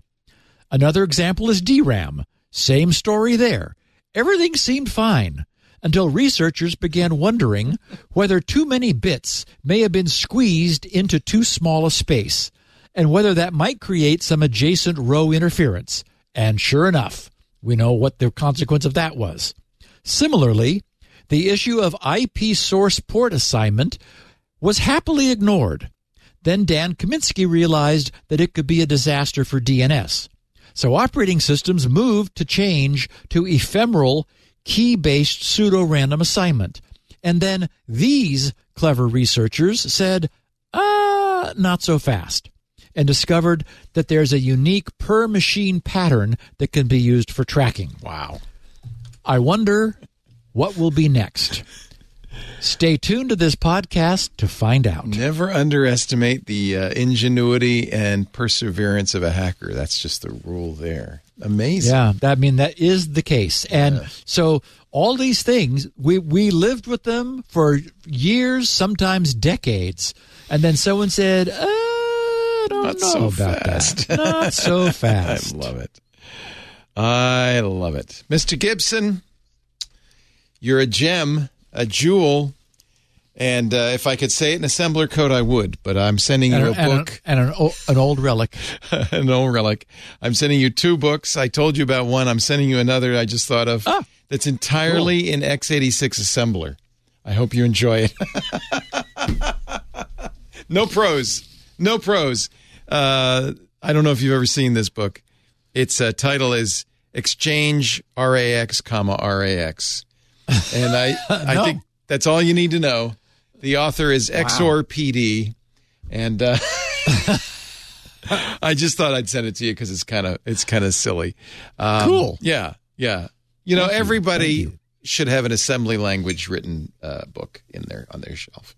Just an assembler. I bet you. I'm actually really curious if you can look at it and you go, oh yeah, I know what that does. Oh yeah. Oh, that's cute. Oh, what a laugh. I bet you'll laugh reading this. We'll Sounds see. great. Yeah, no kidding. Exactly my kind of puzzle. You should show this to Lori.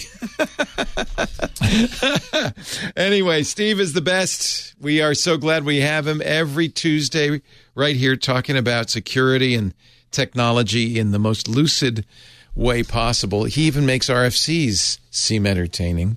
You'll find us here at 1:30 p.m. Pacific, right after Mac Break Weekly, 1:30 p.m. Pacific, 4:30 Eastern, 20:30 UTC. If you follow Steve on Twitter, SGGRC, 2 reasons to do that. The show notes go there right before the show so that you can download them and read them along. He also has them on his website. But you can also message him there. His DMs are open.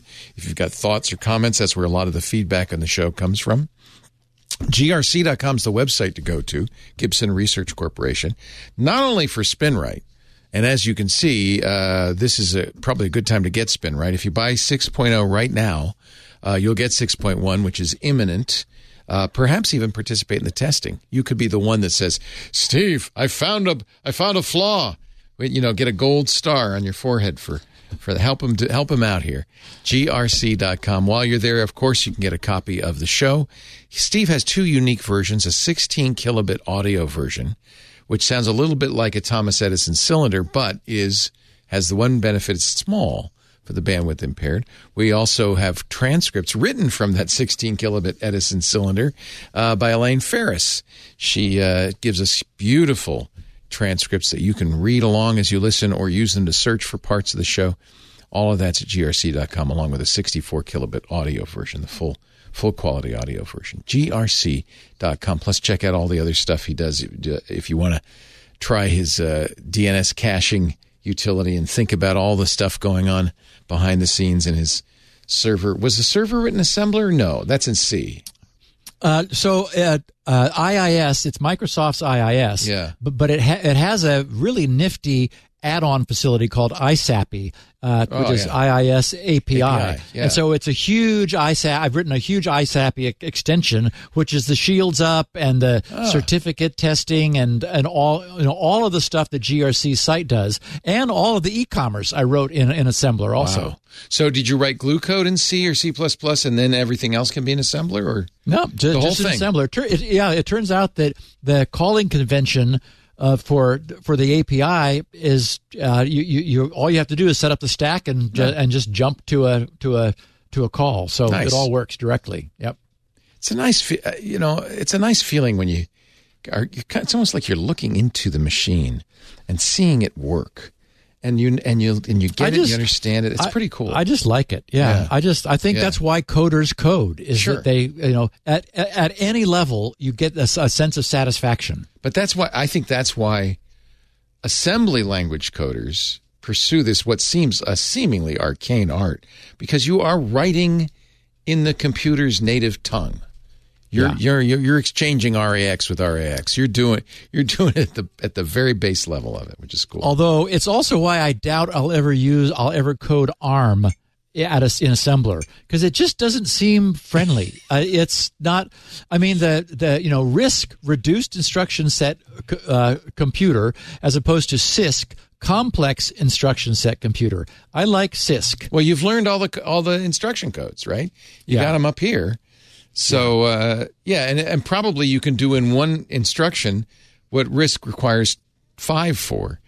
I would guess that's what it is, right? Is that yes? For example, I'm able to add 2 locations in memory with a single instruction, whereas RISC you have to load it and register, load the other one and register, add the 2 together, and then paused the result back that's painful. out. Yeah, so I can get it. Yeah.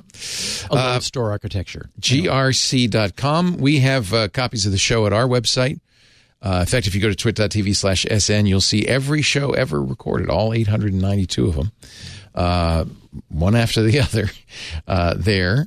You can also go to YouTube. There's a Security Now YouTube feed that has all the shows that we've done in video anyway there, which is not all of them. And probably the best way to do this, if you don't, if you want to get all the old shows, the feed only has the most recent 10 shows. If you want to get all the old shows, you got to go to the website.